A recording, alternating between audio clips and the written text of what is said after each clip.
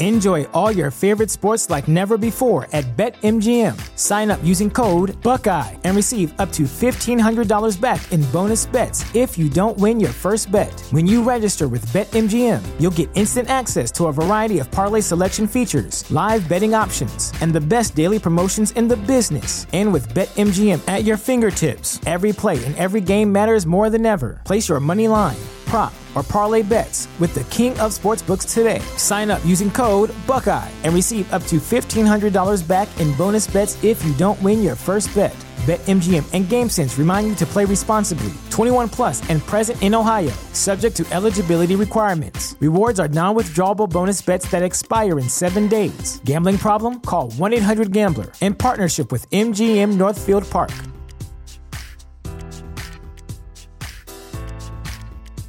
You know how to book flights and hotels. All you're missing is a tool to plan the travel experiences you'll have once you arrive. That's why you need Viator. Book guided tours, excursions, and more in one place. There are over 300,000 travel experiences to choose from, so you can find something for everyone. And Viator offers free cancellation and 24/7 customer support for worry-free travel. Download the Viator app now and use code Viator10 for 10% off your first booking in the app. Find travel experiences for you. Do more with Viator.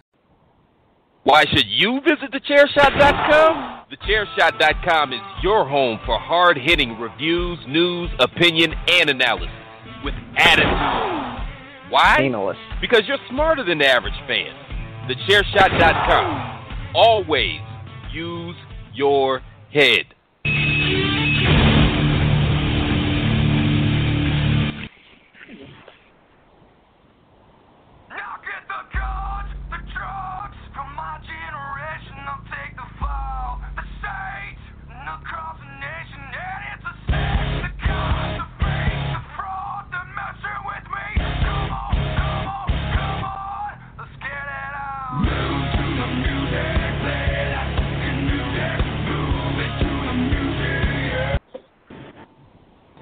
It is September 14th. Happy birthday, Robert Young, who I know will eventually listen to this.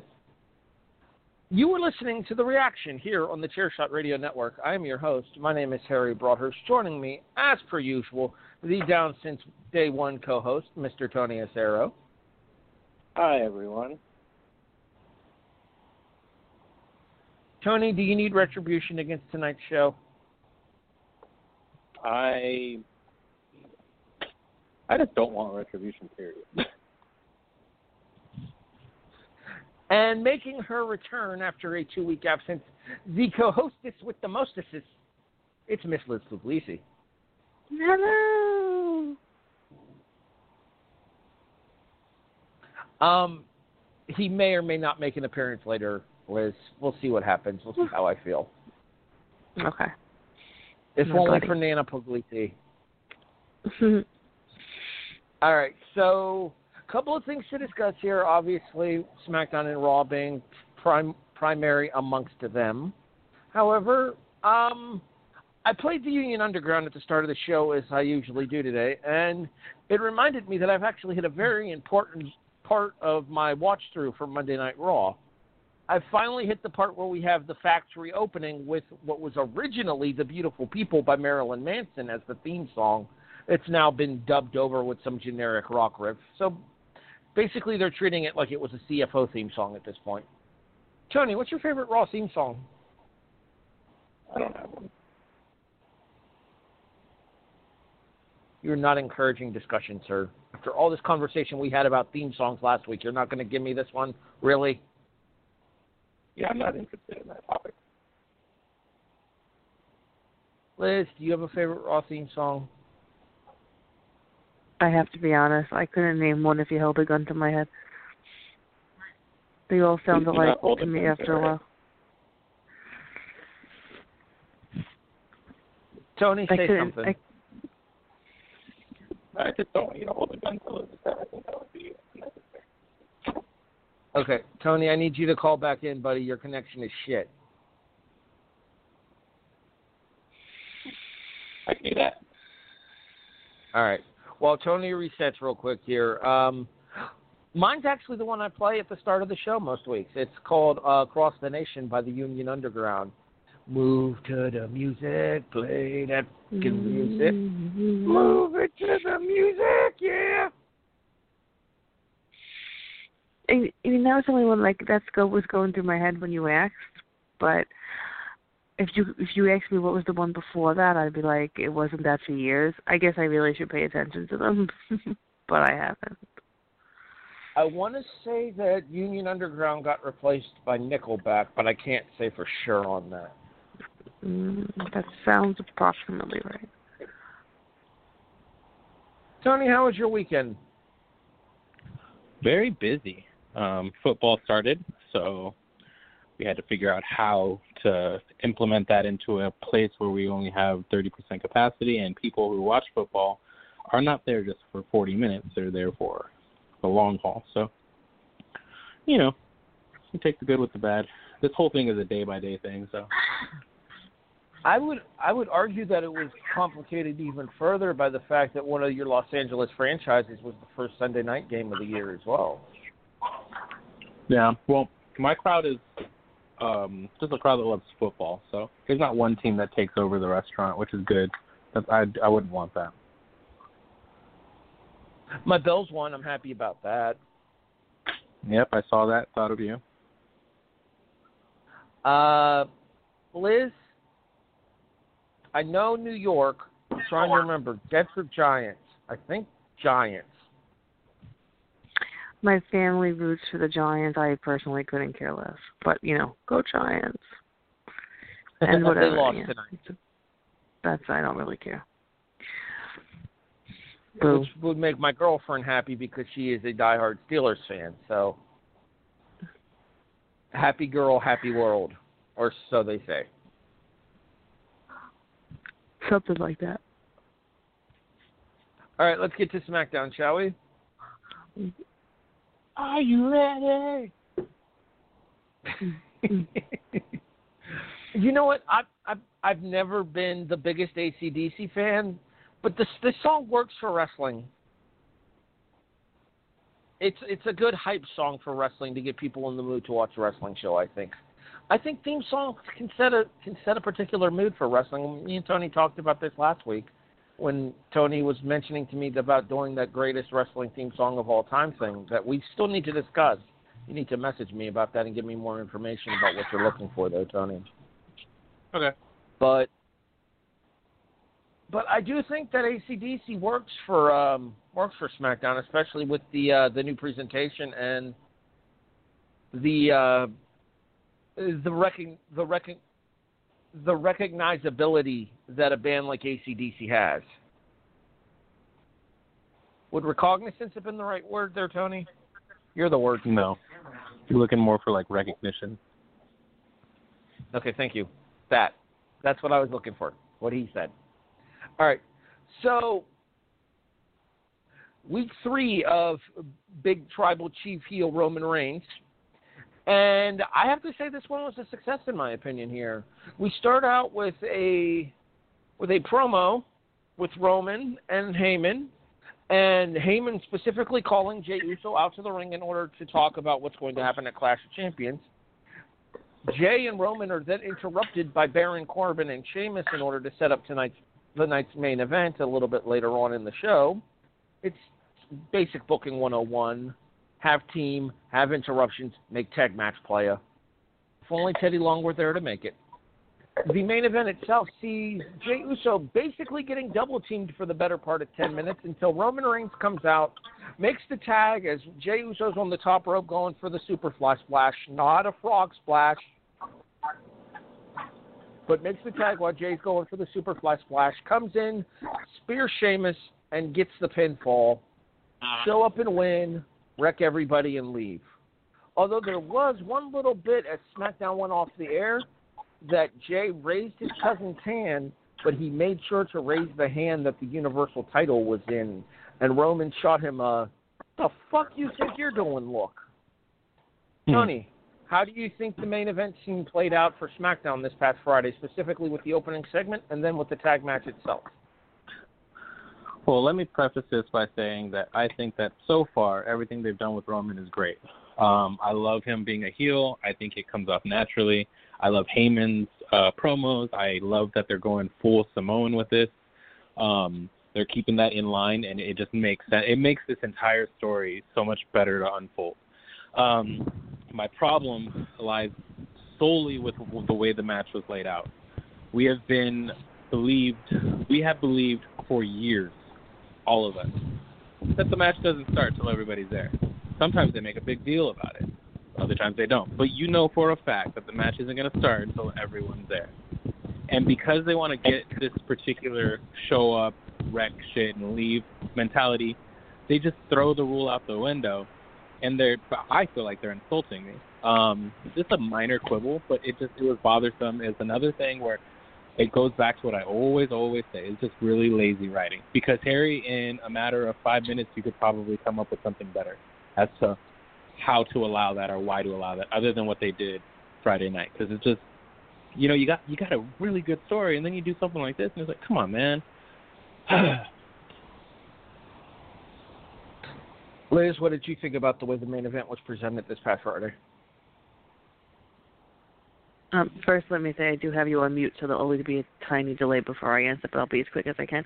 My gripe is the same thing as Tony's, actually. I was going to say that I hope this isn't in every match or every appearance type of thing where Roman is like waits to come out, because it's already getting, old. It's always been like a pet peeve of mine. I kind of think it's, stupid. But overall, I really been enjoying what they're doing. They're really playing it up on social media too. I mean, they're kind of like, oh, hey, did you know they were cousins? Yes, we did. Thank you. And like this history, between them with all like the family photos and what Jay said about them going way back with his family, and somebody put up the photo and Heyman managed I guess Rikishi or whatever, and whoever, I don't remember who it was. So I think they're giving it a lot of Samu. Thank you. I was going to say the wrong one. I think they're giving it a lot of good stuff. The writing has been, in my opinion, very good. They have screwed up so many times when they have like family against family that I am slightly hesitant, because I do tend to just tune out of those storylines because they always, screw them up. But I'm a fan of the Usos. I've always been a fan of. Actually, I haven't always been a fan of Roman. The Shield had to grow on me. I just liked them at first, and I hadn't watched NXT at that time, or whatever they were in at that time. But so I have high hopes for it. I thought it was very well done, but I can't really. That was my pet peeve. The whole comes out later. I mean, we've seen it before. We probably haven't seen it as much as I feel like we've seen it, but if that's going to be Roman's thing, it's going to annoy me greatly. I'd actually completely forgotten about Heyman with the Samoan SWAT team. Mm-hmm. So I do think this is one of the advantages of the WWE archive department, and the fact that they have such a large archive to be able to go back and catalog this kind of stuff here in order to make it mean something to the viewer at home that may not know about Heyman's history with the Samoan dynasty.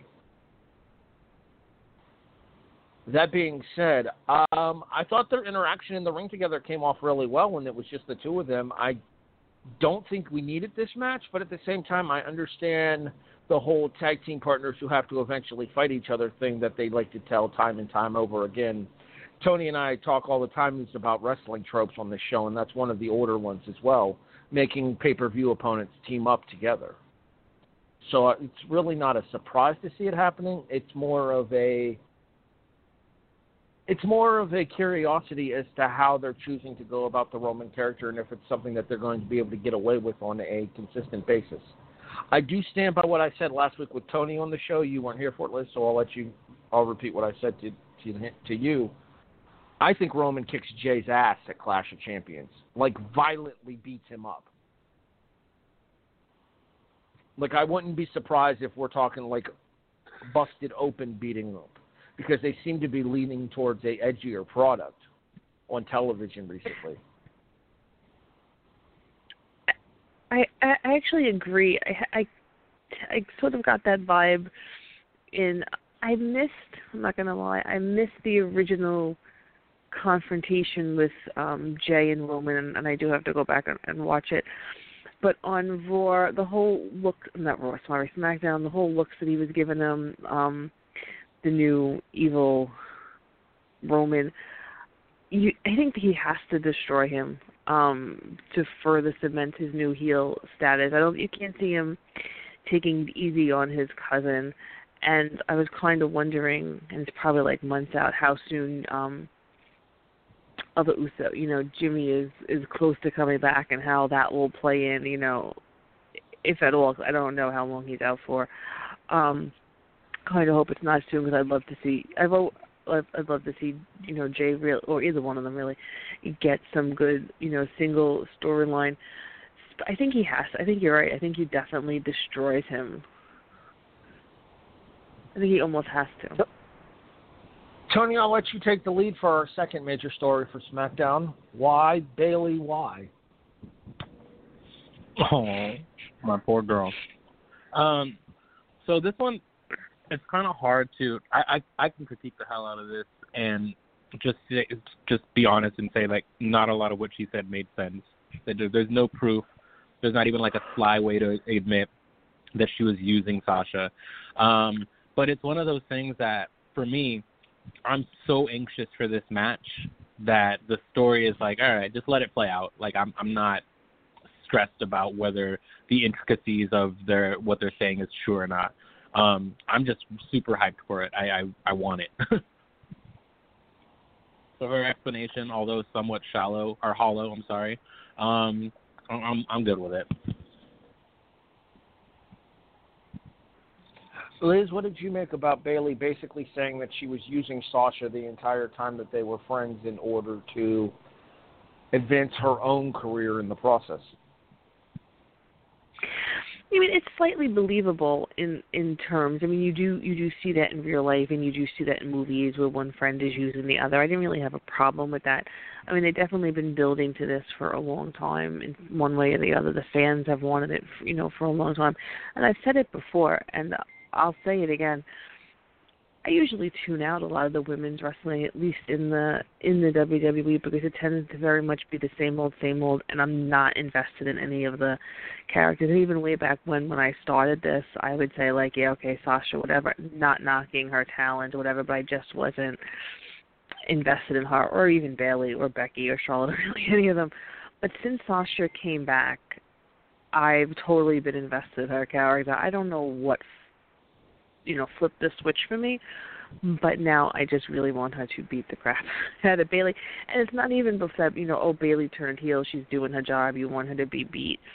I would have wanted her to beat her if Sasha was the heel. I think they're just doing that good of a job in it, and I'm totally behind Sasha. I don't have a problem with what they said. I know some people, and I've said this before about other people, I think with The Miz and Dolph, like, oh, them feuding's not believable because you see them together, so much, and you see them on Mrs. and Miz. Like, it didn't fit. It didn't work. It was stupid.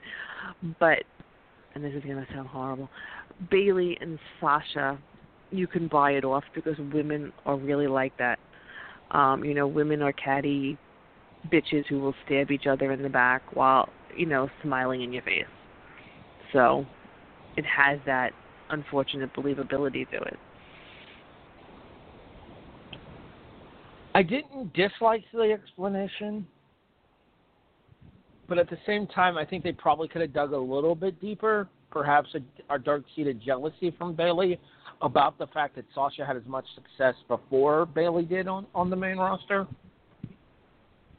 That being said, like Tony, I really don't think it matters. Just because I think that you're going to get to the point where these two have their match, and if it's anything even close to what they were capable, what they put up in NXT, then I don't think there'll be a reason to complain.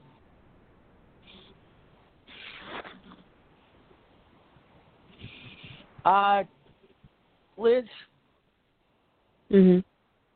We moved to SmackDown Quick Hits here, and I just want to say that your favorite ginger in mine has been absolutely murdering it since he came back. Sammy? Uh-huh. I know. I was so... when he first appeared, I was thrown by his theme music because for some reason I didn't recognize it. That should be no shock to anybody. But I literally was like almost hopping up and down because I was so excited for him to be back. And he is someone annoying me on Twitter with some of his personal statements, but that's not for here or there. But I adore him on air. He's killing it. He's absolutely on fire. I mean, he's just so great in character and on the mic, and his little Elmer Fudd looking, personality going on there. I love the whole, fake champion thing. So I agree.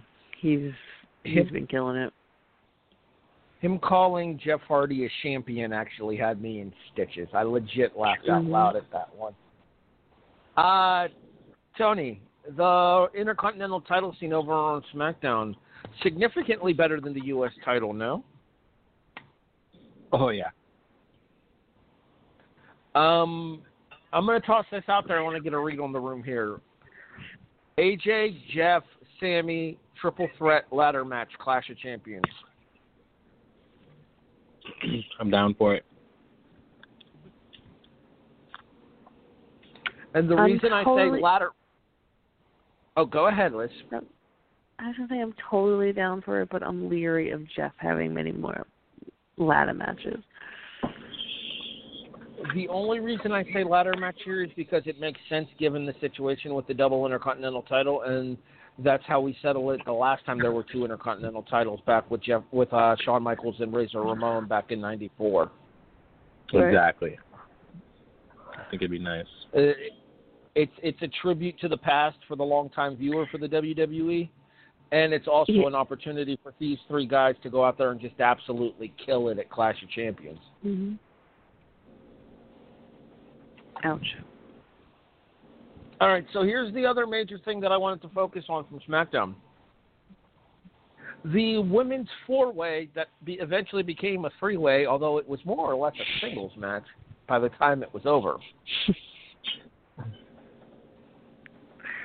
Tony, is there a better woman in the WWE when it comes to controlling her character than Alexa Bliss? I mean, I don't know. It's kind of a loaded question. I do think that she's killing it, though. The almost trance-like state after hitting Sister Abigail on the floor I thought was a fantastic touch, and kind of teases where they're going next with her without outright telling you it. We talked a lot about the lack of subtlety in the long-term booking here. This is an opportunity for them to kind of tell a story with Alexa of maybe there's an obsession with Bray Wyatt there that we don't know, instead of just she's a Bray Wyatt follower. Yeah, there's something. Yeah, I'm enjoying it. I like it. I don't like Michael Cole acting shocked that she hit Sister Abigail halfway into the move, but that's just Cole being Cole. Speaking of which, where was Facefucker tonight? Can I still say that on this podcast? Is that like considered insulting to people? I don't care. I'm hearing rumors that Phillips might have COVID, and that's why he's been off TV. They're going to say that about anybody that's been off for a while, though. I can neither confirm nor deny, and apparently if Tom Phillips tries to confirm or deny it, the WWE is going to yell at him. Oh, give me a break. Anytime somebody's off for more than a show, they're going to say, oh, it's COVID, and Vince is going to be mad at him if he says something, and blah, blah, blah, blah, blah. Even if the man has COVID, it's nobody's business. It's nobody's business, and the company can't even say it if the other thing. It's so stupid. I don't disagree with that. Maybe the man took a vacation, for Christ's sake.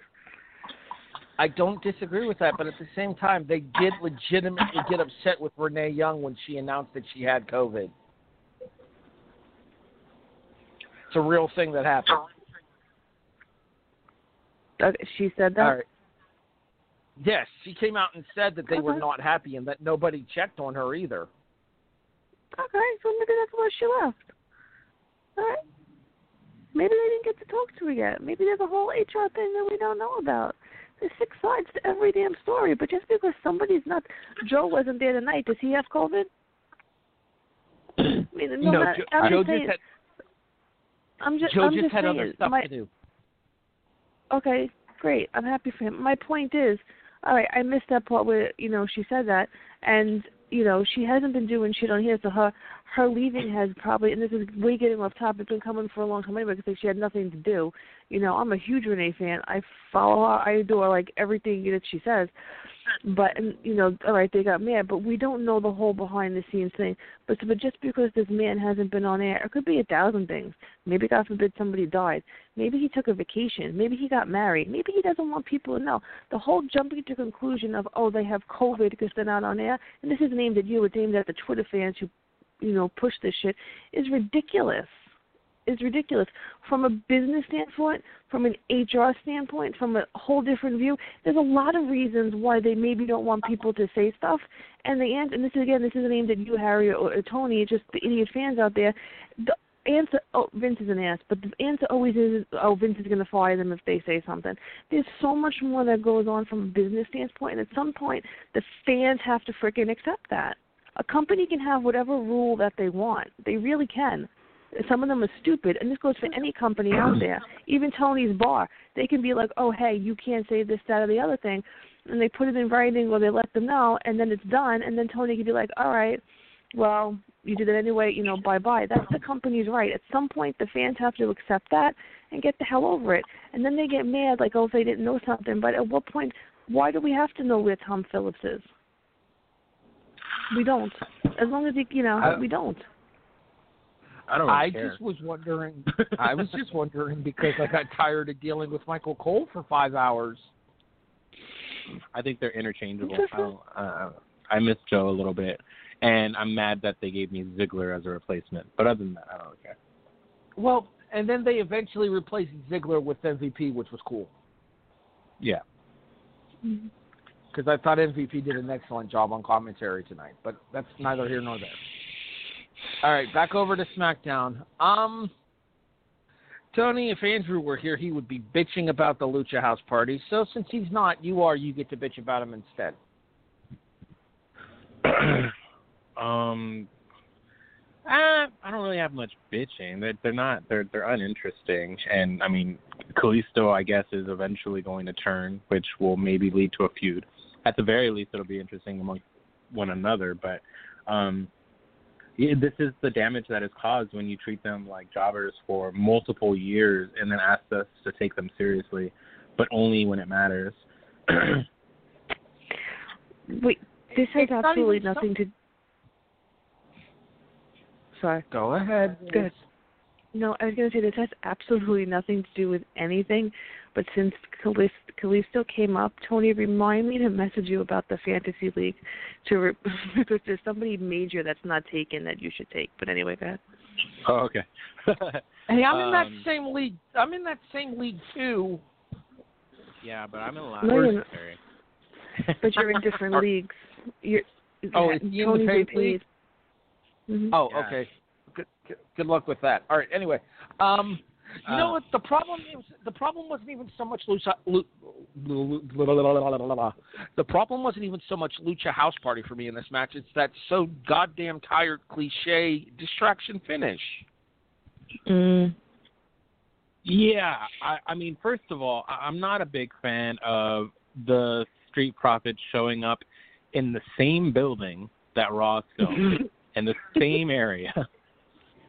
One day later, acting like they're in a completely different area and that the champions whatever is so exclusive that they've never been to that particular corner of the fucking Amway Center. Like, I can't, and to be distracted by that is annoying. So, I'm just really, I think basically what I'm bothered about is Cesaro losing. That just hurts my heart. I will say this much: the Latina chick that was back there partying with the Street Profits, I'm on me. Impressive. I don't know. It was the best part of that segment to me. I like Gable suddenly, like, what the hell is Gable doing? Is he heel? Is he face? Gulak? He doesn't strike me as a drinker, but whatever. Yeah, why the fuck does Gulak care? Anyway. If I don't move on, I'm gonna tirade, and I don't want to tirade tonight because there's 3 of us, and I don't want the show to run an hour and a half. Okay, I guess I might end up tirading anyway. Liz, we start with John Morrison and Otis. Morrison decides to pitch the contract to Miz in hopes that Miz can steal it because apparently that makes a difference. Instead, we see Morrison left ringside by himself where he eats a pinfall from Otis. I think I sent a text message to somebody at this point that said pay-per-view main event to losing to Otis in 4 minutes. Wolf. Liz? Hey, I'm trying to think of something fairly not negative to say. I didn't pay attention to the whole. I didn't really pay attention. The only thing I got out of that sorry, my mouth is so dry. That segment was like, oh my God, Tucker! I was so happy to see Tucker, and then I completely lost interest in it because it didn't make any sense whatsoever. I mean, I know in main event to losing, whatever. That's the whole thing's a cycle. It happens. I'm sure there's going to be something else there where Morrison's going to win. But the whole Money in the Bank thing, I think at this point they should just get rid of it because it means nothing. I mean, who's he chasing after? You don't see him doing anything with it, so it's pointless. Not to mention, it's not like Otis is a viable candidate to be heavyweight champion anyway. Tony, your thoughts on the Morrison-Otis situation and then the contract conversation that Miz and Morrison had backstage after? So stupid. In no world have we ever been made to believe that the contract doesn't have an owner. Like, it's never been a thing. Yeah, we've seen people steal the briefcase, and we've seen Sandow make his own briefcase, and, things like that. But in what world, and The Miz even brought it up like 2 weeks ago, so you're going directly in the face of what you've described as your own rules for this world that you're creating, which is WWE. Why would anybody think that stealing the briefcase would make any type of sense and make him Mr. Money in the Bank? Again, it's insulting, it's stupid, it makes your character look stupid, it makes John Morrison look like a fucking idiot. And why would Otis care? If he is the Mr. Money in the Bank, then that's it. That's it. He cashes in his contract. Does that mean they open the briefcase, he has to sign it and then hand it over to the ref? Because having seen every single cash in, I don't think that's ever happened.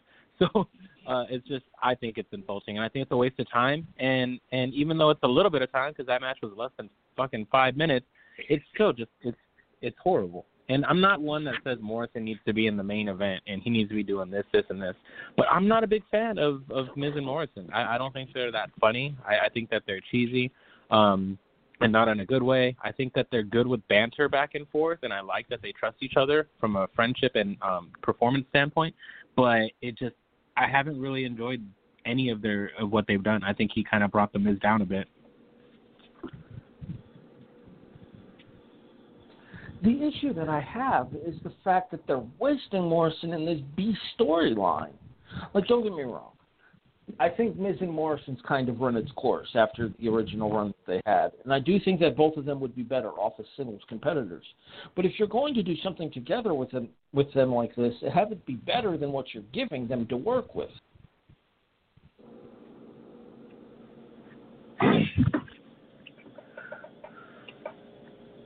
Nobody has a follow-up for that? I mean, I'm not interested in this. I don't know. The contract doesn't belong to anybody. I mean, it's dumb, especially what they did with Asuka winning. The women, she got a title out of it. So did the title not actually belong to her? No, it doesn't make any sense. Continuity is important. Apologies, I had to step away for a second there. The only other time that we've ever seen a situation similar to this was with Rob Van Dam and Shelton Benjamin back in 2006. And that was a case of Van Dam defending the Money in the Bank contract in a match against Shelton for the Intercontinental title.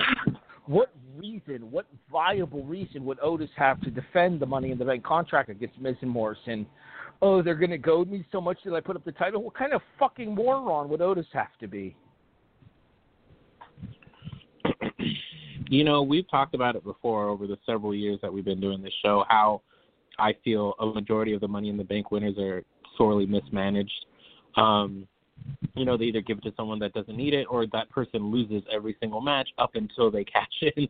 And this is just yet another moment that they just, it's like someone gives you a prompt for a writer, like it says, what is your childhood, blah, blah, blah, blah, blah. So you already know which direction you got to go. It's a gift. The Money in the Bank contract is a gift to the writers. Like, hey, we're doing this again. What do you got for me this time?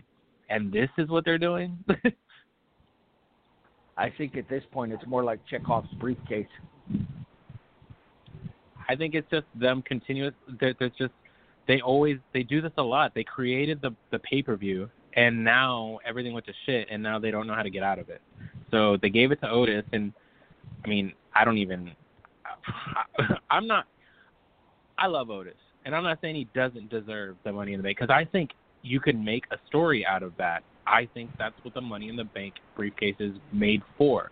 Someone that you wouldn't find in the main event without it. But what you have to do is you have to create some sort of care, more than just the lovable oaf that's fat and, you took away the one thing that people connected with him with.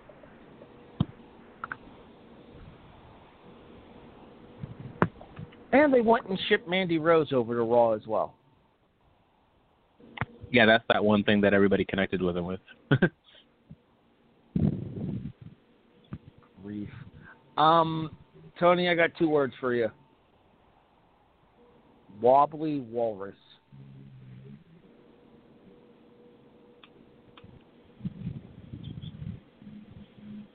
Yep. This was horrible. There's nothing redeeming about this. This was stupid. It was inside jokes that weren't funny. If you're talking to the internet fan, then you didn't do anything other than, I don't know, make us want to say, oh, it's good shit over and over. It didn't make any sense. You're falling deeper and deeper into the mess that is the Firefly Funhouse. It was the same issue that I had with Bray Wyatt when he was the Eater of Worlds. I thought his promo work was great, was outstanding, and I understood every word he said. And when it went beyond like layer 2, I guess you could say, it got lost in itself. It got lost in the metaphors. It got lost in the idea that they're this, that, or whatever. And same thing is happening here with the Firefly Funhouse. The premise itself is relatively simple. There's a evil, side to Bray Wyatt, and he tries to keep that harbored inside with this like macabre kids show, and that's pretty much it. But the deeper you go into it, you get convoluted and you get messy, and you end up with a fucking walrus. A walrus that probably not so. Let's be honest, this is a one and done character, hopefully, if they're smart, right? Like they'll see the backlash from this. They'll see the backlash from this and be like, okay, lesson learned. Maybe not. No, I think that this was self-serving and that we'll probably get it again. Liz, your thoughts on the Wobbly Walrus?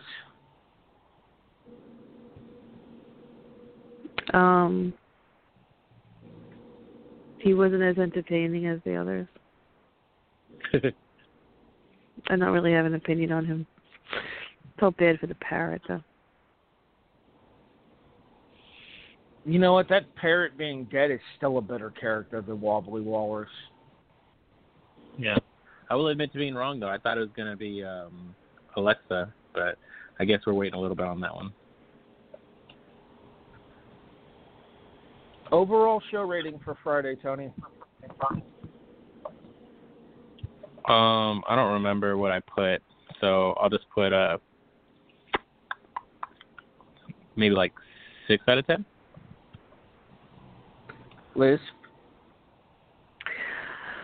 Well, I did watch the show. I think there were very few parts. I kind of felt like, I don't know, maybe I was in a mood, but I kind of felt like, oh my God, I have to watch this because Harry's going to force me to talk about it on Monday. So I don't know, I wasn't totally invested in it, so I'm going to give it I'm going to give it a 7. It didn't really hold my interest too much. Tony, 6 is the exact score you gave it on the report. All right, that makes sense. And I'm going to split the difference for you guys and give it a 6.5.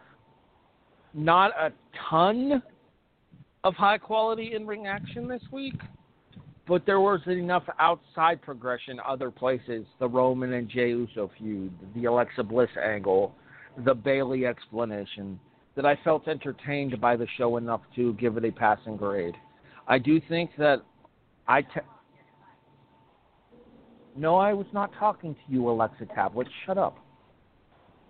I do think that there's room for improvement over on the Blue brand, but I also think that they treat the Blue brand with a lot more reverence than they do Monday Night Raw on a more consistent basis nowadays. It's pretty obvious, and I think I may have sent this to Liz while we were watching the show. It's pretty obvious what they consider to be the A show these days. I think so. That brings us to tonight's episode of Monday Night Raw. And the main talking point that I had for tonight's Raw is Drew McIntyre versus Keith Lee, as they tease that Orton won't be showing up at Clash of Champions much the same way they did with Drew last week.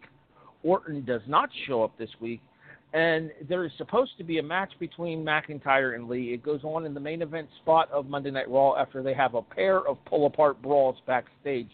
No wrestlers involved to break it up, Tony, which I thought you would appreciate. But the main event itself, though, gets broken up by Retribution.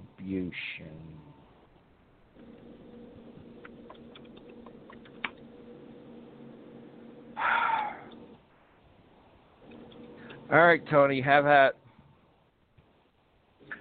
Well, it's become a broken record where Retribution as a whole just doesn't make a lot of sense. You have people that are under contract. We've got a little bit more information tonight saying stuff like, we were at the Performance Center and we're promised fame and glory and we didn't get it. So are these contracted wrestlers? Because if they're not, how do they keep getting past security? Why are there so many of them? Are there only 5, or are we to believe that all 30 of these people that are masked up a part of this? If they are a part of it, why would these 30 people care, and why do we only care about the 5 and not the rest of the henchmen? And then you have the idea that they have graphics, they control the lighting, they have their own logo. It's only a matter of time before they have their own entrance music, and then you basically, I don't want to say job them out, but Drew and Lee flipped over the ropes and crushed all of them, and now they're dead, presumably. So, they're not even that good at getting retribution. And the message is still unclear. I will say this. The best moment out of this entire thing was watching the Hurt Business come out and look like they were about to beat some ass. It was almost like face status. I think the way that MVP, Bobby, and Shelton have handled themselves as the Hurt Business has done nothing but a credit to all 3 of those men's character work here. We kind of talked last week about Cedric's involvement there and how he automatically flipped that switch from super cool, nice guy babyface to mean, growling, grimacing, angry heel. But I do think that, like you mentioned when they came out at the end of the show, it added a air of credence to their message about the fact that they'll fight. If the money's right, they'll fight. And obviously Adam Pearce met their price. Liz, what did you think of the McIntyre and Lee match and then Retribution's involvement at the finish? I enjoyed the whole Drew Keith, thing. The build-up, the brawls backstage. Am I enjoying it more than I normally enjoy Friends versus Friends? I'm enjoying the Sasha and Bayley because these 2 can pull it off. Probably. But everybody just wants to see Keith beat up people. Of course, I'm a Drew walk. We all know this.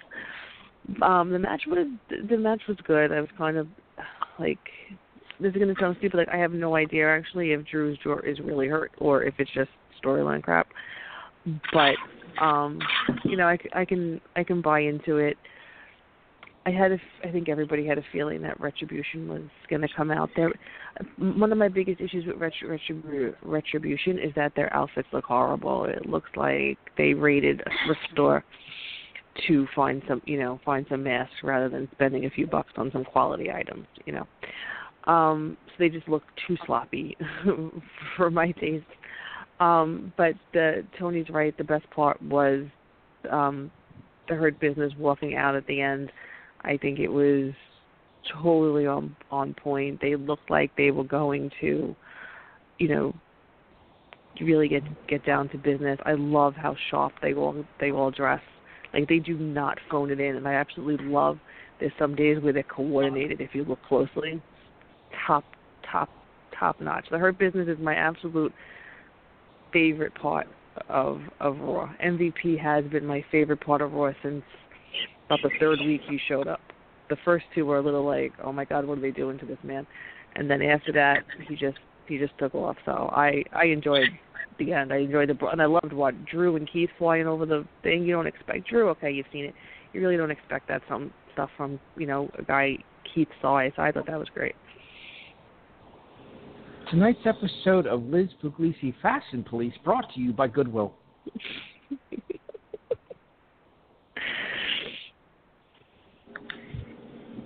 Coming soon to A&E. Anyway, we opened the show with Champions versus Champions, tag team versus tag team here, and we end up seeing the Raw Tag Team Champions, the Street Profits, pick up a victory over Cesaro and Shinsuke Nakamura when Cesaro eats yet another pinfall, Liz, this time at the hands of at the hands of an Angelo Dawkins Frog Splash, which, by the way, okay, Angelo, leave the froggies to Montez, because that was fugly. Yeah, I want to say that, Cesaro deserves better. We all know that. We're all just beating, a dead horse. But even Nakamura, I was completely distracted. I don't know if it's the color on my TV. I have a great TV. The color on my TV, but Nakamura's gear just totally distracted me for half the match because it kind of reminded me of something you wear, like when you're in front of a green screen and you're doing special effects. It was just so shiny on my screen that kept distracting me.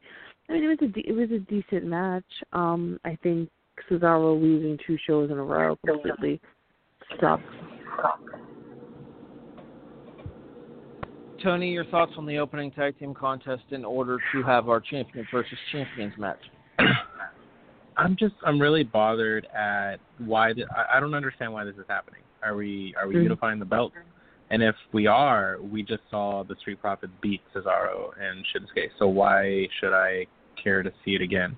Also, I don't want to see Cesaro lose. It's like it hurts my feelings. Like I wonder every time he's in the ring and he just like he does things so effortlessly, like picking up a man. Like I haven't picked up very many men in my life, but I would gather that it's not an easy task. And he's just he's a beast. And it makes me wonder, like, man, what if they legitimately put some energy behind this guy? It's not just the promo. The promo doesn't matter. That's the easy part. You can make him not talk. You can make him beat ass and not say a word. You can put him with a mouthpiece. But so when I see tonight, it just makes me sad. Do you remember when he legit body slammed Big Show out of the ring in the Andre after carrying him around the ring before doing so? That's how fucking strong Cesaro is. So for the purpose of tonight's Raw review here, and we do have another major talking point to get to, which we will get to in a second, but for the purpose of tonight's Raw review here, I'm using Tony Yacero's Raw report over at 411mania.com. And Tony, I'm going to directly quote you for this particular portion of tonight's episode. Are you ready? Sure. Backstage, Lana is complaining about Mickey getting a title shot to Angel. He says, he being Angel, pronouns foul, says that it's unfair and that Lana's passion for justice is intoxicating. In comes Zelita and God damn! Yeah. I believe that's how that was intended. Yeah. Yeah, it's like someone poured wax on her and let it dry. Holy shit. They forgot to say win for Zelina's outfit tonight, Liz. As our resident fashion critique, what did you think of Zelina's outfit? She's gorgeous as always, but this one for me, she usually comes out and you're like, holy crap, there's no other woman in the world who can wear that, and no other woman in the world can wear what she had on tonight. But I didn't know what the fuck it was. I loved her eye makeup, and I loved her hair. And, you know, women everywhere would love to have her body, but the whole top thing just was weird. This is going to sound creepy, and I don't care. I think men everywhere would love to have her body as well. You're such a jerk. I am. I've accepted it. All right. Zelina finally has had enough of Andrade and Angel's shit and walks off, leaving them. And Angel and Andrade scrap, and it actually looks like a pretty impressive scrap between the two of them, Tony. Mm-hmm. I think there's a level of trust when it comes to the Lucha Libre wrestlers, and the fact that they are kind of familiar with each other. Because I would imagine that Angel and Andrade grew up together because their families are in the business. Angel's third generation, Andrade is second. So you would think that they've grown up around each other, even if it's not explicitly stated before. So I feel like there's going to be a level of trust that's there for them to be able to lay in these shots in order to make it look good on TV. Yeah, and I mean, maybe they're just good performers. Maybe they just want it to look good. I mean, I suppose that's a possibility. All right. So the other major talking point that we had on tonight's episode of Raw that I wanted to touch on is the cage match between Dominic Mysterio and Seth Rollins. Okay, Seth is back. I was wrong. You're happy, Tony? Uh-huh. Okay. Now that that's out of the way, is Dominic ever going to wrestle somebody that isn't named Seth, their buddy? Or I'm not your buddy?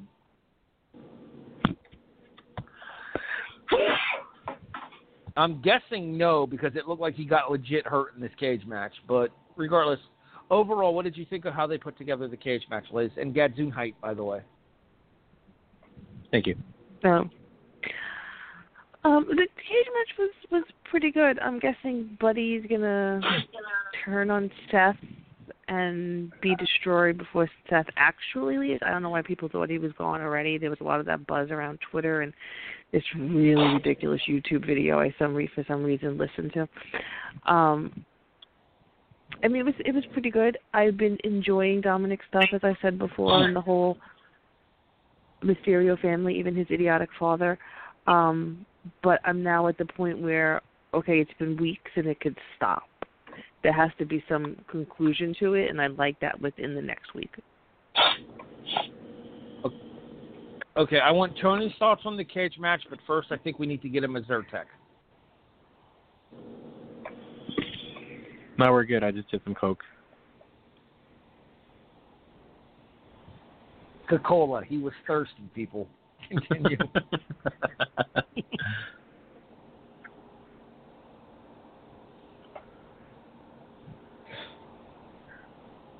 I think I just legit popped Tony. Anyway, your thoughts on the cage match, Tony? So everything before the break was incredibly formulaic, a lot of repetition, but the kids knew, you know. And I mean, I don't disagree with the length of time that this is going on, but I think what it is, just by seeing some clips of the backstage stuff, is that they're genuinely trying to make this kid into something, and they're trusting Seth to do that.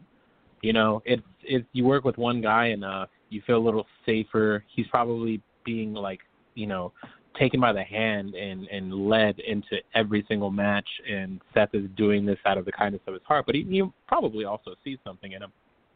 So the only thing that they can do better is make it a little more interesting.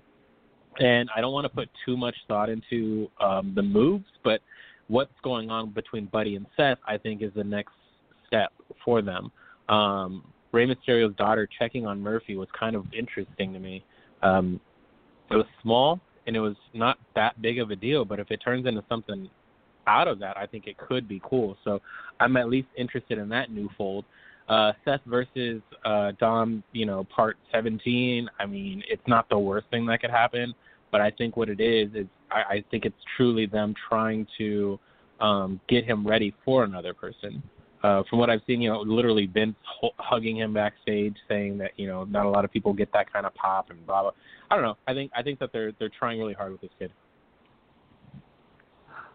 I think there's potential in Dominic, but I could argue that there's just as much potential in Aaliyah as a character right now as there is in Dominic. I stand by what I said when Liz was gone last week here on the show. Aaliyah's turned into a beautiful young woman. If Aaliyah has any interest at all in joining the family business, I'm sure that something can be found for a person like her. After all, Eddie's daughter, Shaw, was with the company for a couple of years as well.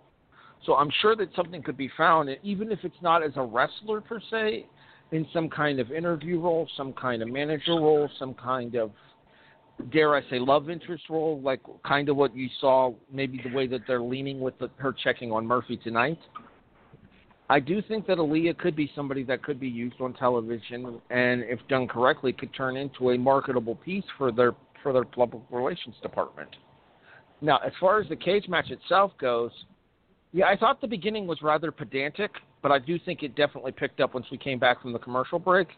And I do think that while being in the ring with Seth is going to do nothing but make Dominic better, you have to eventually reach a point of diminishing returns when it comes on this particular matchup, especially when it's happening on a week-in, week-out basis. Or, as the case would be here, 5 times in the last 2 months.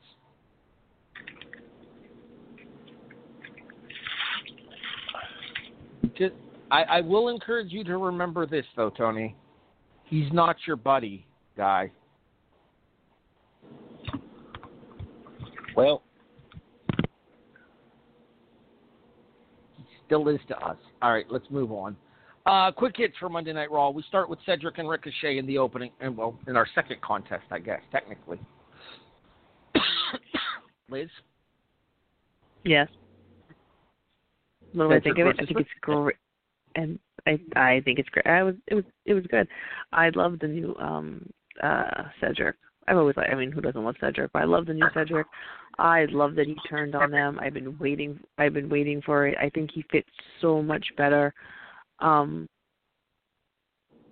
With the Hurt Business, I just was about to call him the Hurt Locker for some reason. Not the movie. I thought it was really good. I think they have many good matches together, with them. I like the way the storyline's progression. I like the match. I can't really say anything negative about it. Tony can probably.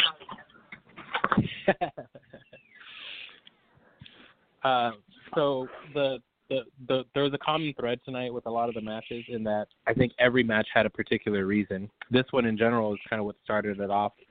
Ricochet was mad, and he was also hurt. And you know how often I talk about a match that it usually involves 2 people that damn near murdered each other, and they start with a lockup. This one did not fall under that.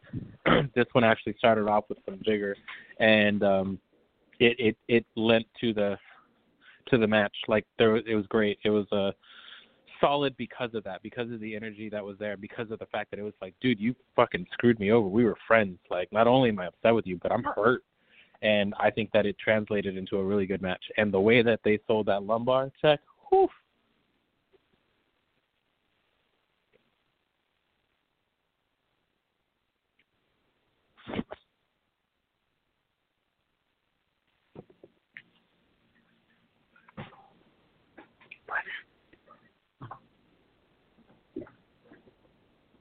Harry. He left us.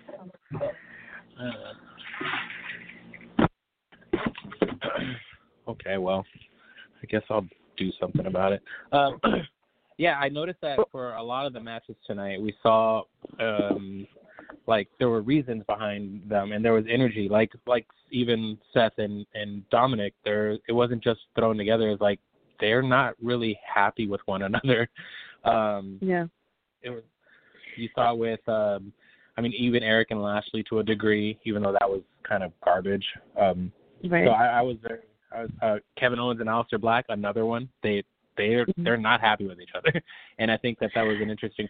The unfortunate thing is that tonight was still relatively boring, and that leads me to question why is it boring? Like if we have matches that are like people should be eager to see, why are we not eager to see them? And I think the answer lies in the fact that we've seen some combination of it more than once, and it just gets relatively exhausting.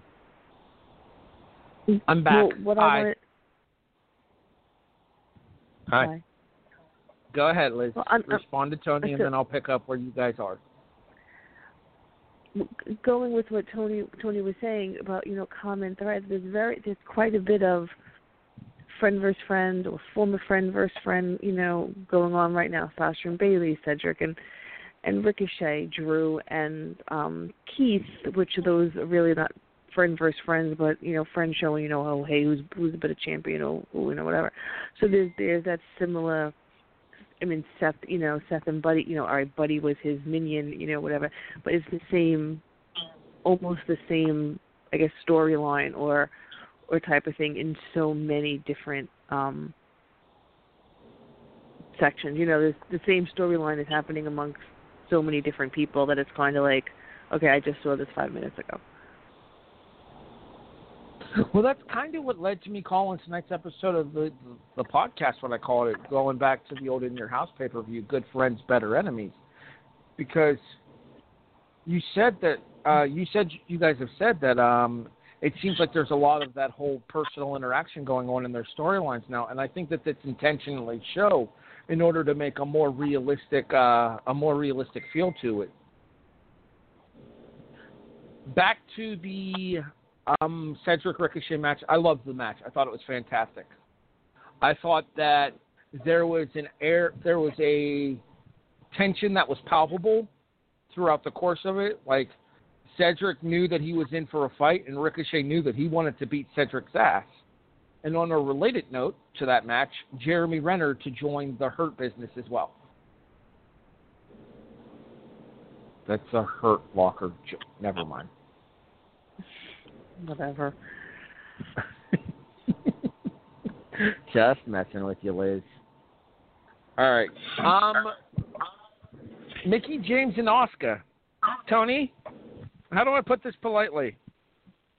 What the fuck happened? I don't know. You're usually better at noticing what happens, than I am. I don't know. The only thing I could consider think Mickie got concussed. Maybe. Yeah, I think maybe the ref saw that she wasn't all that. Oh, okay. She knows. I know. Because I've been, I maybe know. I was scrolling Twitter as we were talking, and Mick Foley, so Lance Storm tweeted, like, he hopes Mickey's okay, and Mick Foley responded that he's been hearing that she did something to her shoulder, and that's why they had that wonky finish, that she actually legitimately got hurt. How bad it is, they didn't say. I don't think they know yet. But they said that it was stopped because of her shoulder. How refreshing is it that Mick Foley's just chilling at home watching Raw? Right? It's the greatest thing. Well, I mean, if there's going to be anybody watching, it's going to be the diehards and the former wrestlers, man. But anyway, I thought the match itself was actually really good up until that point. I thought that they put in a pretty good performance here. I know, Tony, maybe you weren't quite as high on the match as I was, but I think the wonky finish had a lot to do with that. No, I just think that sometimes, depending on who she's wrestling, Mickie can be a little bit floppy, and that kind of was on display tonight. Not super bad, Asuka is really good at recovering, but realistically, just Liz, what did you think of the match? Tony, get some Zyrtec. Leave him alone. I thought it was pretty good. I've always said that I don't notice all the little details that you guys, notice. So I can't comment on, Mickey gets, such and such a way. I enjoyed the Mickey Oscar match quite a bit. I thought it was, a good match. Is it one of the best matches you had out of either one of them? Definitely not. But for what we got, what we saw, up to the wonky, finish that you were kind of you can't really figure out, well, how did she hurt her arm or get hurt or whatever. I didn't mind it. It was a good match. It held my interest. I'm not going to, rag on it. I liked what came after, but I didn't like the way it came after, but it's all good. Well, I guess that's kind of where we have to go next with this here, Tony, because goddamn made her way down to ringside and issued a challenge to Asuka for the Raw Women's title. Okay, don't get me wrong. I love Zelina. I have been one of her biggest supporters for the longest time on this podcast. It makes zero fucking sense for her to be in the Raw Women's title picture, Tony. Am I wrong? No, you're not wrong. But also, that's fine. She is way in over her head. She showed zero fear from Asuka. She is just she's gonna get destroyed. But it's within her character.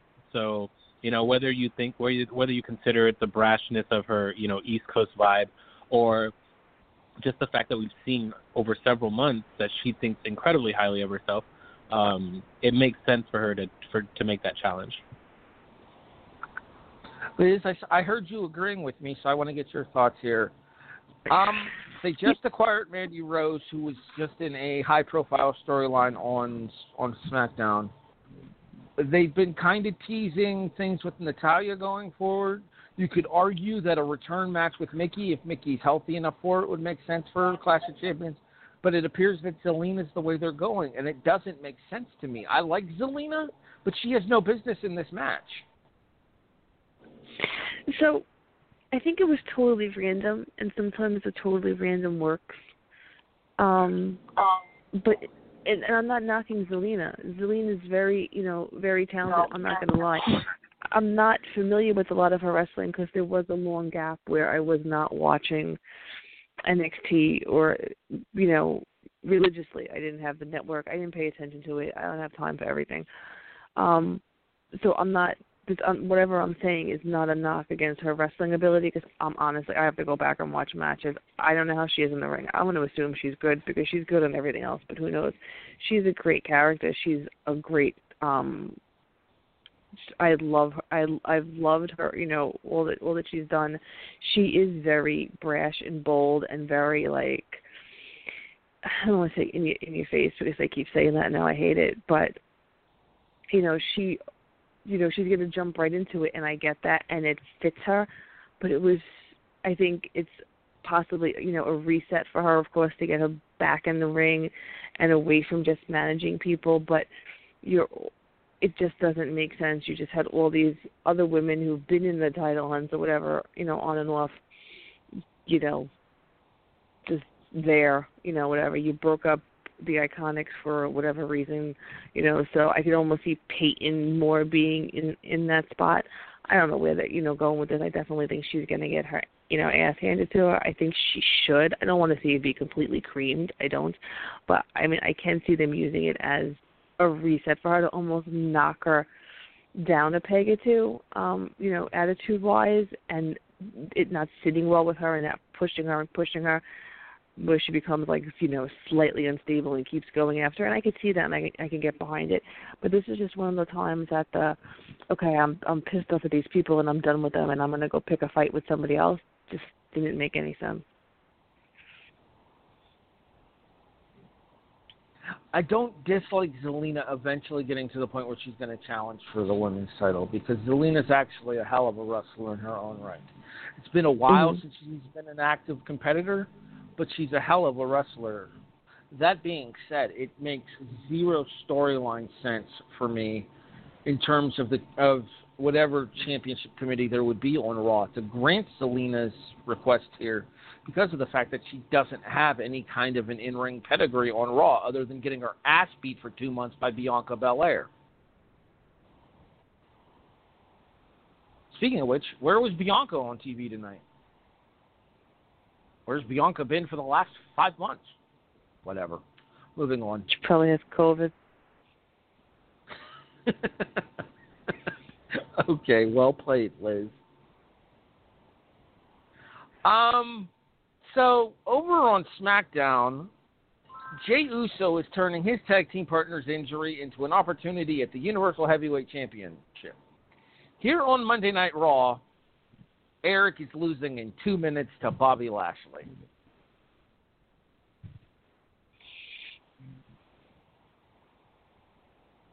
I have a very strong personal bias here.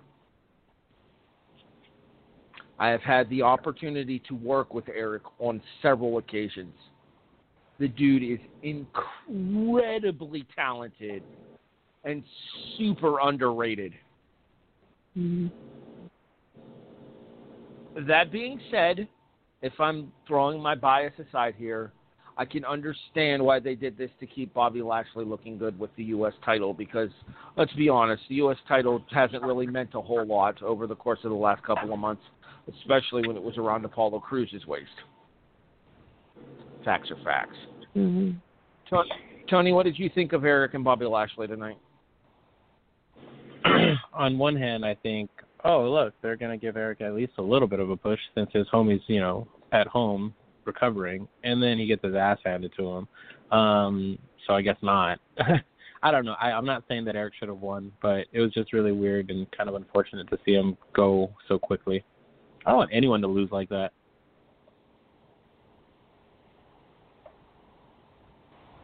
Liz, your thoughts? It was one match. I don't take, maybe wrongly, I don't take some things as serious because I don't know the ins and outs of it like you guys. I am just strictly a fan who's been watching it since she was 3 to like 41 years, whatever. So I see, whatever. It was one match. I'm not going to, we all liked like Cesaro, whatever we were saying, but it's one match. She came out here. They had they're trying to make Bobby look like, some sort of beast. It fits in what's going on with Bobby.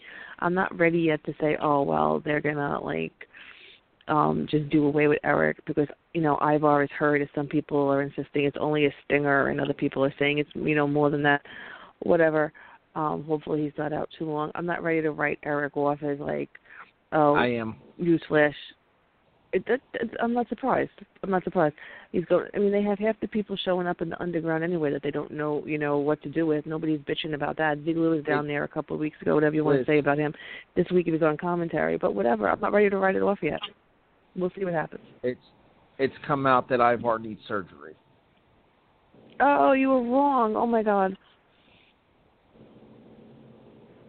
I'm behind on my news. I had a life. I missed a few things, but. I'm just saying. So he's going to be out a while. That doesn't mean that, Eric's going to be, dumb. Give it a week or two, and then we'll come back to it. I originally it was thought to be just a stinger, but apparently there was a cervical injury that was suffered that's going to probably require surgery, according to the newest reports on Ivar. That really sucks because I love Ivar. I wouldn't want to see that to happen to anybody, but not a lot of people thought it was just a stinger. I'm just saying that. Well, not a lot of people thought it was the Hurt Locker either, so. But you know what? It's like 12:42. I only get like 4 hours of sleep a night. So I went there for some reason. I missed their name. I didn't have a whole argument, pulling out articles out of my ass, posting it to people saying, "Oh, it's a stinger." So sometimes, Harry, you have to be pointed out when you're wrong too. So go ahead. Cody's just sitting back and enjoying this.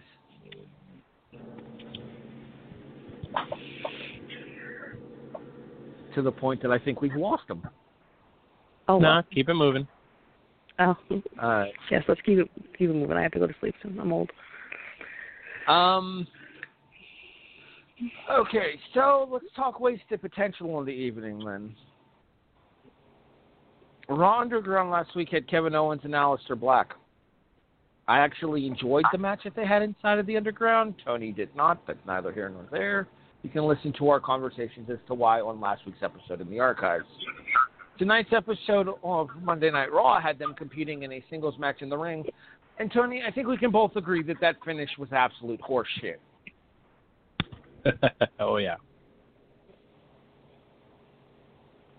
Like, the match itself was okay. They didn't really do too much, but I think that's understandable given the fact that this isn't going to be anything near a blow-off for these two. So you kind of do want to save the major matches, the major moments and everything for when you do blow it off once and for good. That being said, the distraction finish, allowing Owens to hit the stunner. What part of Fight Owens Fight says, fight Owens Fight unless you can take advantage of a distraction? Then go for it. Yeah, not only that, but they've fallen into this trap where they have an easy out for matches that they don't want to end with a finite decision. Just flick the lights a couple times and we're good. Well, you know what the solution to that is, don't you, Tony? Mm-hmm. I mean, I would assume it's, security, but we've seen that not work. The solution to that is don't book the fucking match if you're not ready to have it mean something. Oh, no, that makes too much sense. Liz, what did you think of Kevin Owens and Aleister Black and that horseshit finish? Well, I enjoyed his tweet where he says, "Can you believe Aleister Black attacked me from behind of all nights? The in-your-face edition of Raw, the audacity." I think that, sums it up. Even he knows it's stupid. Can't really say much more than that.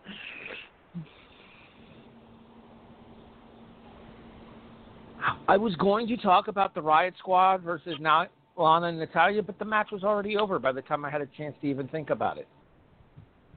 The Riot Squad, who 2 weeks ago explained how the Riot Squad was dead and they would no longer use that name. Yeah, them. 1 minute and 11 seconds. It took Nia longer to put Lana through the table than that match went. Yeah. See what happens when your husband goes to AEW.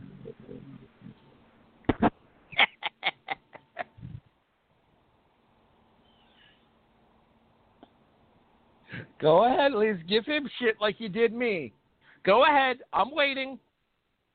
I don't think she's going to AEW. I think they'll lock her in for a long-ass damn time because they're not that friggin' stupid. And she whether has nothing. Doesn't matter. She has nothing for you. She has a lot of fans. A lot of people like her, and they know that. They know that. They also know that they just lost. Renee just left, so okay, they have the Renee's going to AEW, which there's no fucking thing for Renee to do there. Just like there was no goddamn thing for her to do with WWE anymore. So is Lana eventually going to go? Who knows? But they've had her. They've had her, whether you like her or not, or anybody likes her or not, or thinks she's mad anything, back on the show for weeks now. Yes, the storyline was stupid. If you watch their YouTube video together, they're friggin' hysterical together.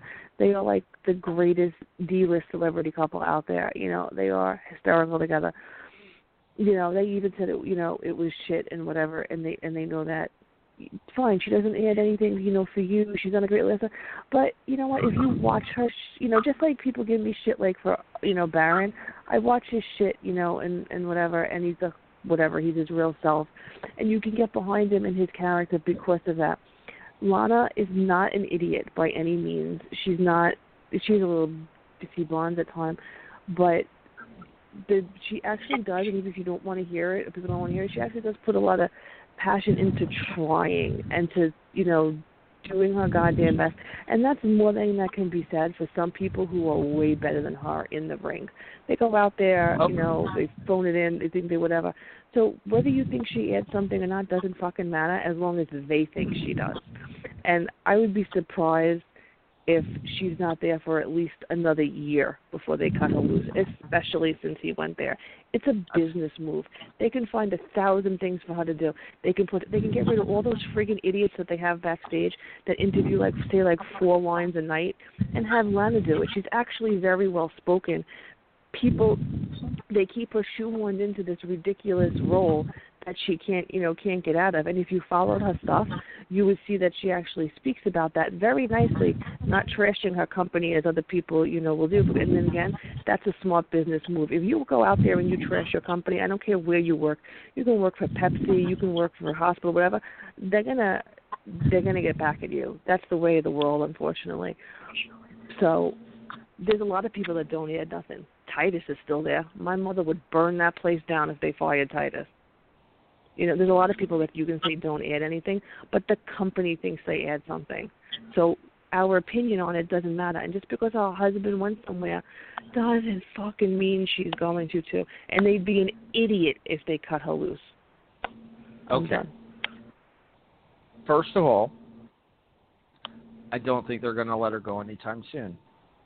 Thank God. That being said, I personally, the Lana character that we see on television has run its course. She desperately Absolutely, I agree. Fresh. If this is an opportunity to write her off and then let her come back with a fresh character, then I am okay with it. Because the Lana we've seen on television has jumped the shark many, many years ago. Okay, I wouldn't say years. At least months. Maybe years. Possibly years. Regardless. The point being here is, at no point did I say she was going to leave for AEW. I said it would not surprise me to see her end up there eventually if Miro ends up having the kind of run that I think he's capable of. Because let's be honest, Miro was 100% wasted as Rusev. There is no arguing that. That is a guy who could have been a main eventer for the WWE and never became one, despite the fact that everybody was behind him.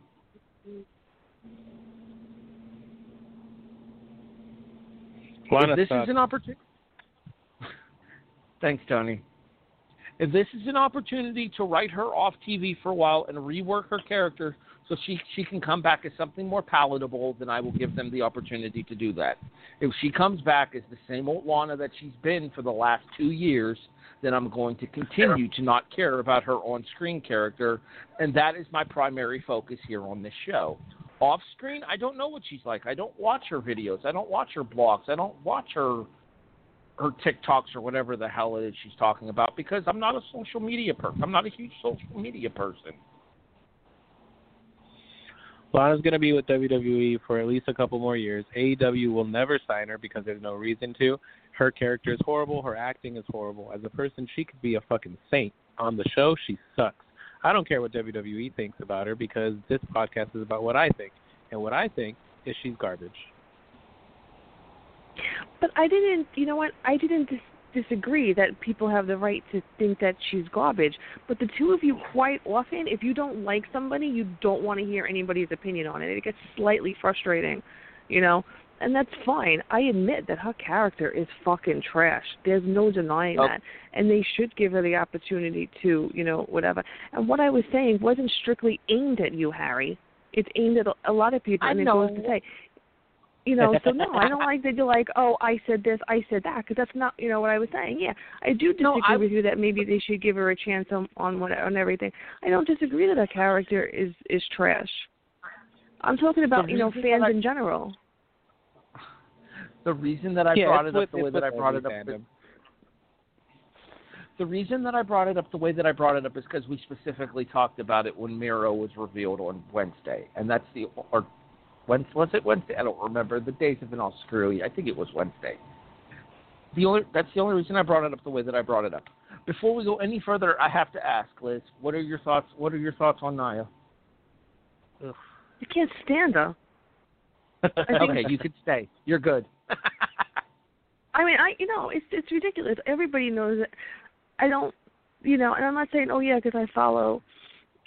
My point in saying, oh, if you watch Lana's stuff is so that you would see that, you know, or other people, not just you. It's like a general you. It's not Harry, you know, or it's not Tony. How she talks about what she wants to do, and she admits, you know, they don't let her, or they don't give her, you know, whatever. Or she doesn't know how to translate, you know, whatever. So I'm talking about that there is a person behind it who is trying to learn this craft that you both, you know, claim to love and all that, you know, all this shit, that she does have a passion for it. And she is trying to learn. So you see that with her and anybody else when you follow their social media. That was my point. I will make you a deal.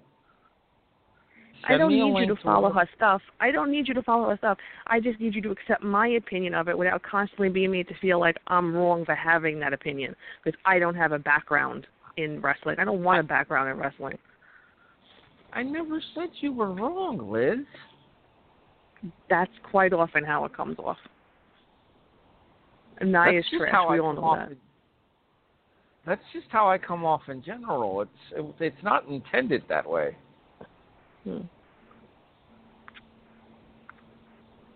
Are we even going to waste time on Raw Underground? I don't feel the need to. Nope. Liz, anything for Raw Underground? No, I have no idea why Braun showed up. I like his new gear, though.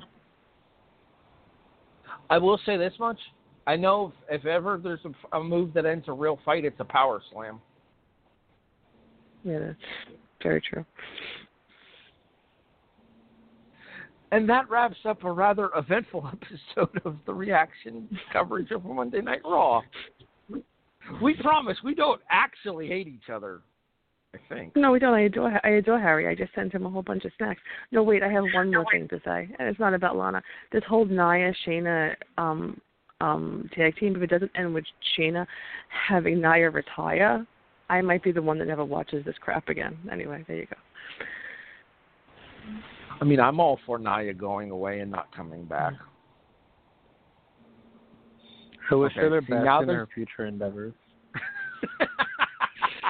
Wait, what did he say? I didn't hear what he said. I was reading something. Go ahead, Tony. Repeat it. I wish her the best in her future endeavors. That's going to be my blurb on the chair shot tomorrow. We wish Liz the best in her future endeavors.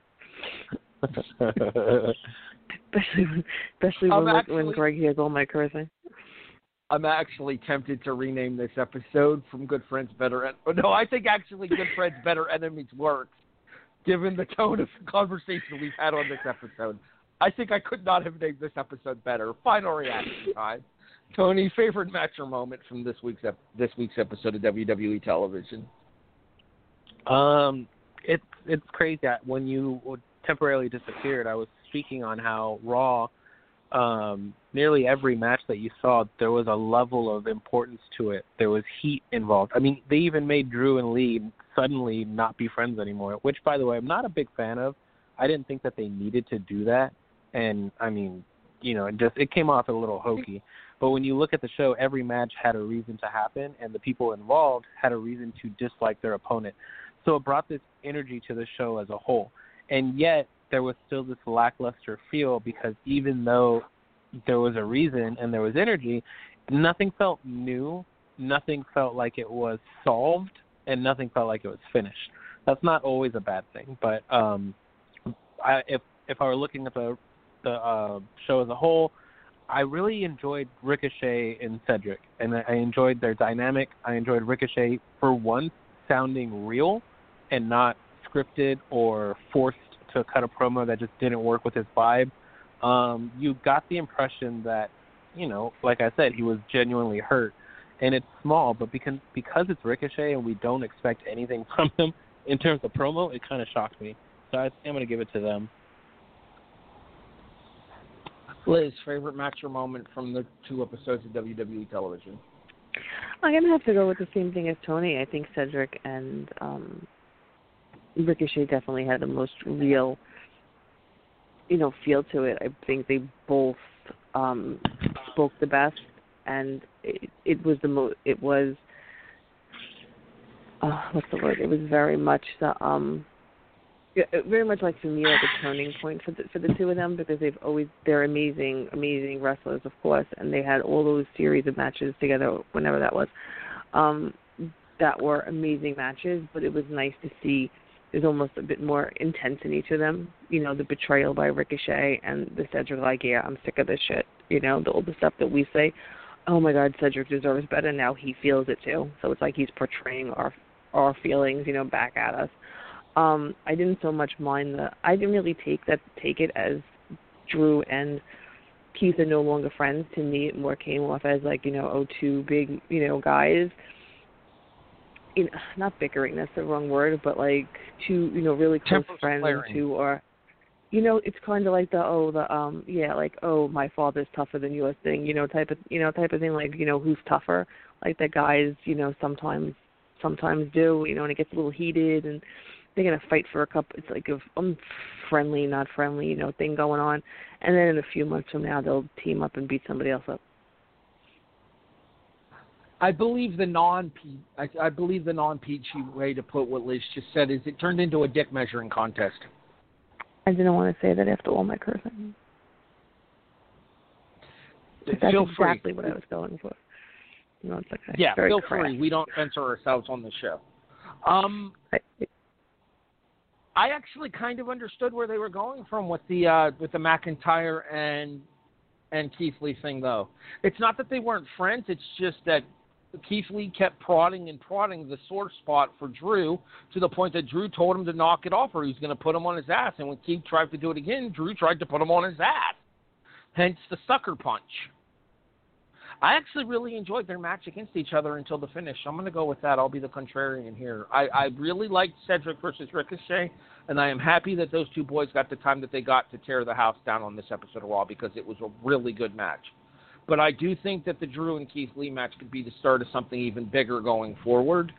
And if that is the opportunity to happen there, then it's something that I'm really interested in seeing. So I'm going to go with McIntyre and Lee. What's your Greg Watchery, Tony? Just Retribution. It's just, I'm sorry, but it's dead on arrival for me. There's not much that they could do. I just want it to get over with. Just let these people debut and bring them into the fold and just take this as an L. Liz? A number? You want me to rate it? I don't think I can go higher than that. Greg Watchery, your least favorite match or moment from the two shows? Oh, my least favorite match or moment between the two shows? I don't dislike Retribution as much as Tony. It's stupid. It got stupid. I had high hopes for it, but it got stupid. Actually, I can't think of anything that was as dumb as that, so I'll have to go with that. I'm going to go back to SmackDown and the tag team champions in non-title action and that fucking house party that happened in the Champions Lounge. Because if there's one thing everybody loves, it's a good distraction finish. Fucking dumb. You beat them twice in 1 week for no goddamn reason.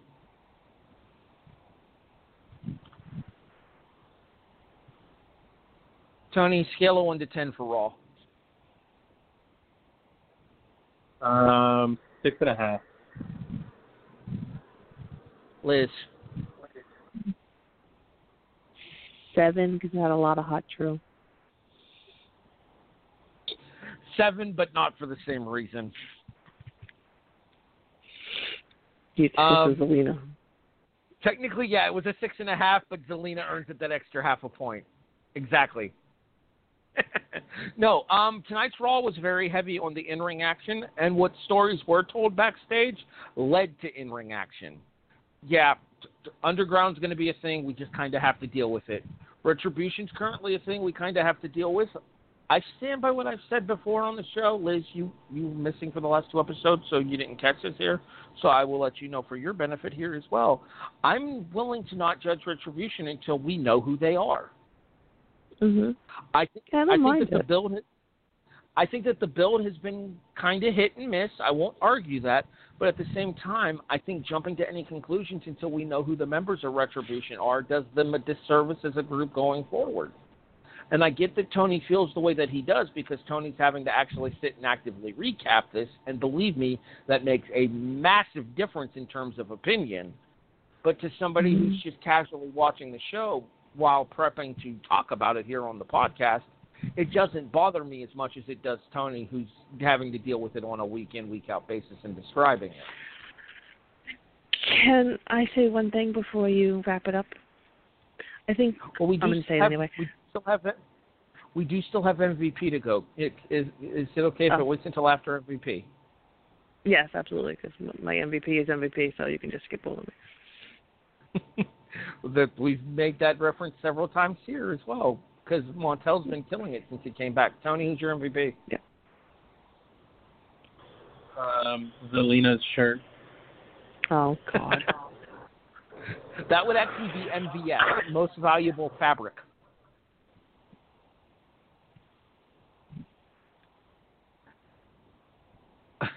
I don't have a way to top Tony's answer there. I really don't. I'm going to give it to Keith Lee. All right, Liz, go ahead. Floor's yours. I think just quickly regarding the underground, I think the biggest I don't have a problem with the underground. Everybody likes a good fight. The whole, they got rid of the stupid women dancing, because that was pointless. The whole fighting thing, I think people could get behind that more, because at least it gives everybody's always bitching all these guys, blah, blah, blah. At least they're doing something, and they seem to be enjoying it or fake enjoying it. The biggest problem with it is Shane.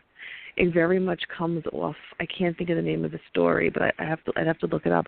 There's this very somewhat classic story about this rich man who has an island, and he brings people out there like to hunt, because they're rich and they're powerful.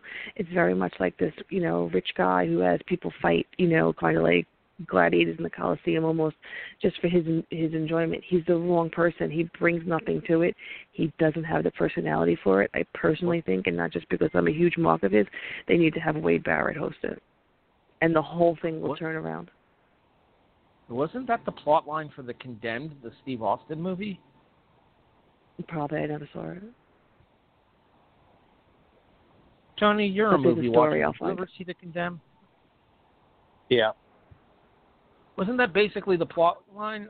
Rich guy makes a deal with a local prison for inmates on death row to come to his island and fight to the death for sport. It's not an uncommon storyline.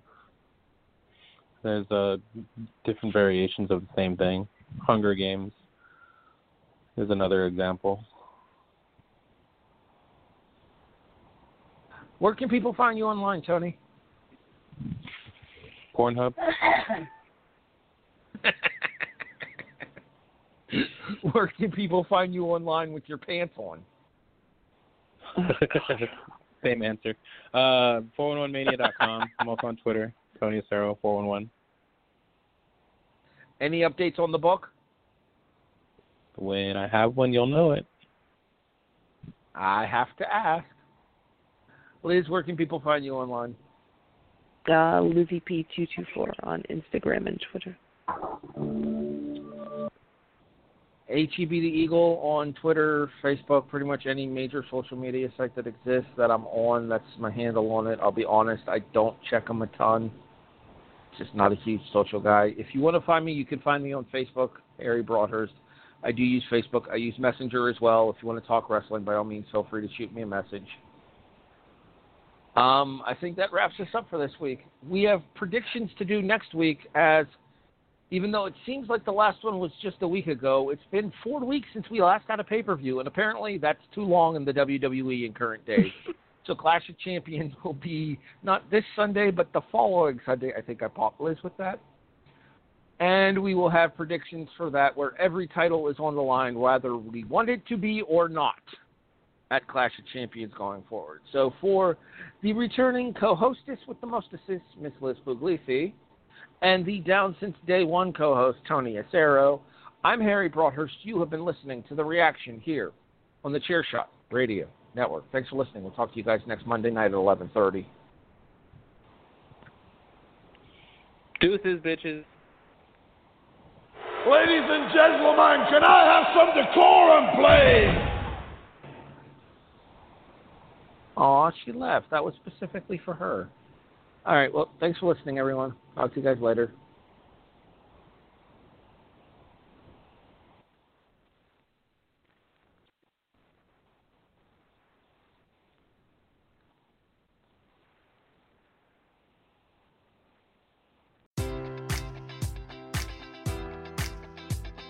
Enjoy all your favorite sports like never before at BetMGM. Sign up using code Buckeye and receive up to $1,500 back in bonus bets if you don't win your first bet. When you register with BetMGM, you'll get instant access to a variety of parlay selection features, live betting options, and the best daily promotions in the business. And with BetMGM at your fingertips, every play and every game matters more than ever. Place your money line, prop, or parlay bets with the king of sportsbooks today. Sign up using code Buckeye and receive up to $1,500 back in bonus bets if you don't win your first bet.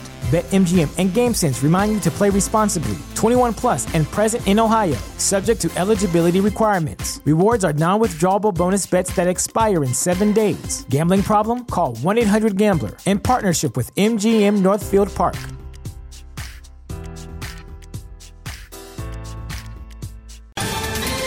Ohio, ready for some quick mental health facts? Let's go. Nearly 2 million Ohioans live with a mental health condition. In the U.S., more than 50% of people will be diagnosed with a mental illness in their lifetime. Depression is a leading cause of disability worldwide. So why are some of us still stigmatizing people living with a mental health condition when we know all of this? Let's listen to the facts and beat the stigma. Ohio, challenge what you know about mental health at beatthestigma.org.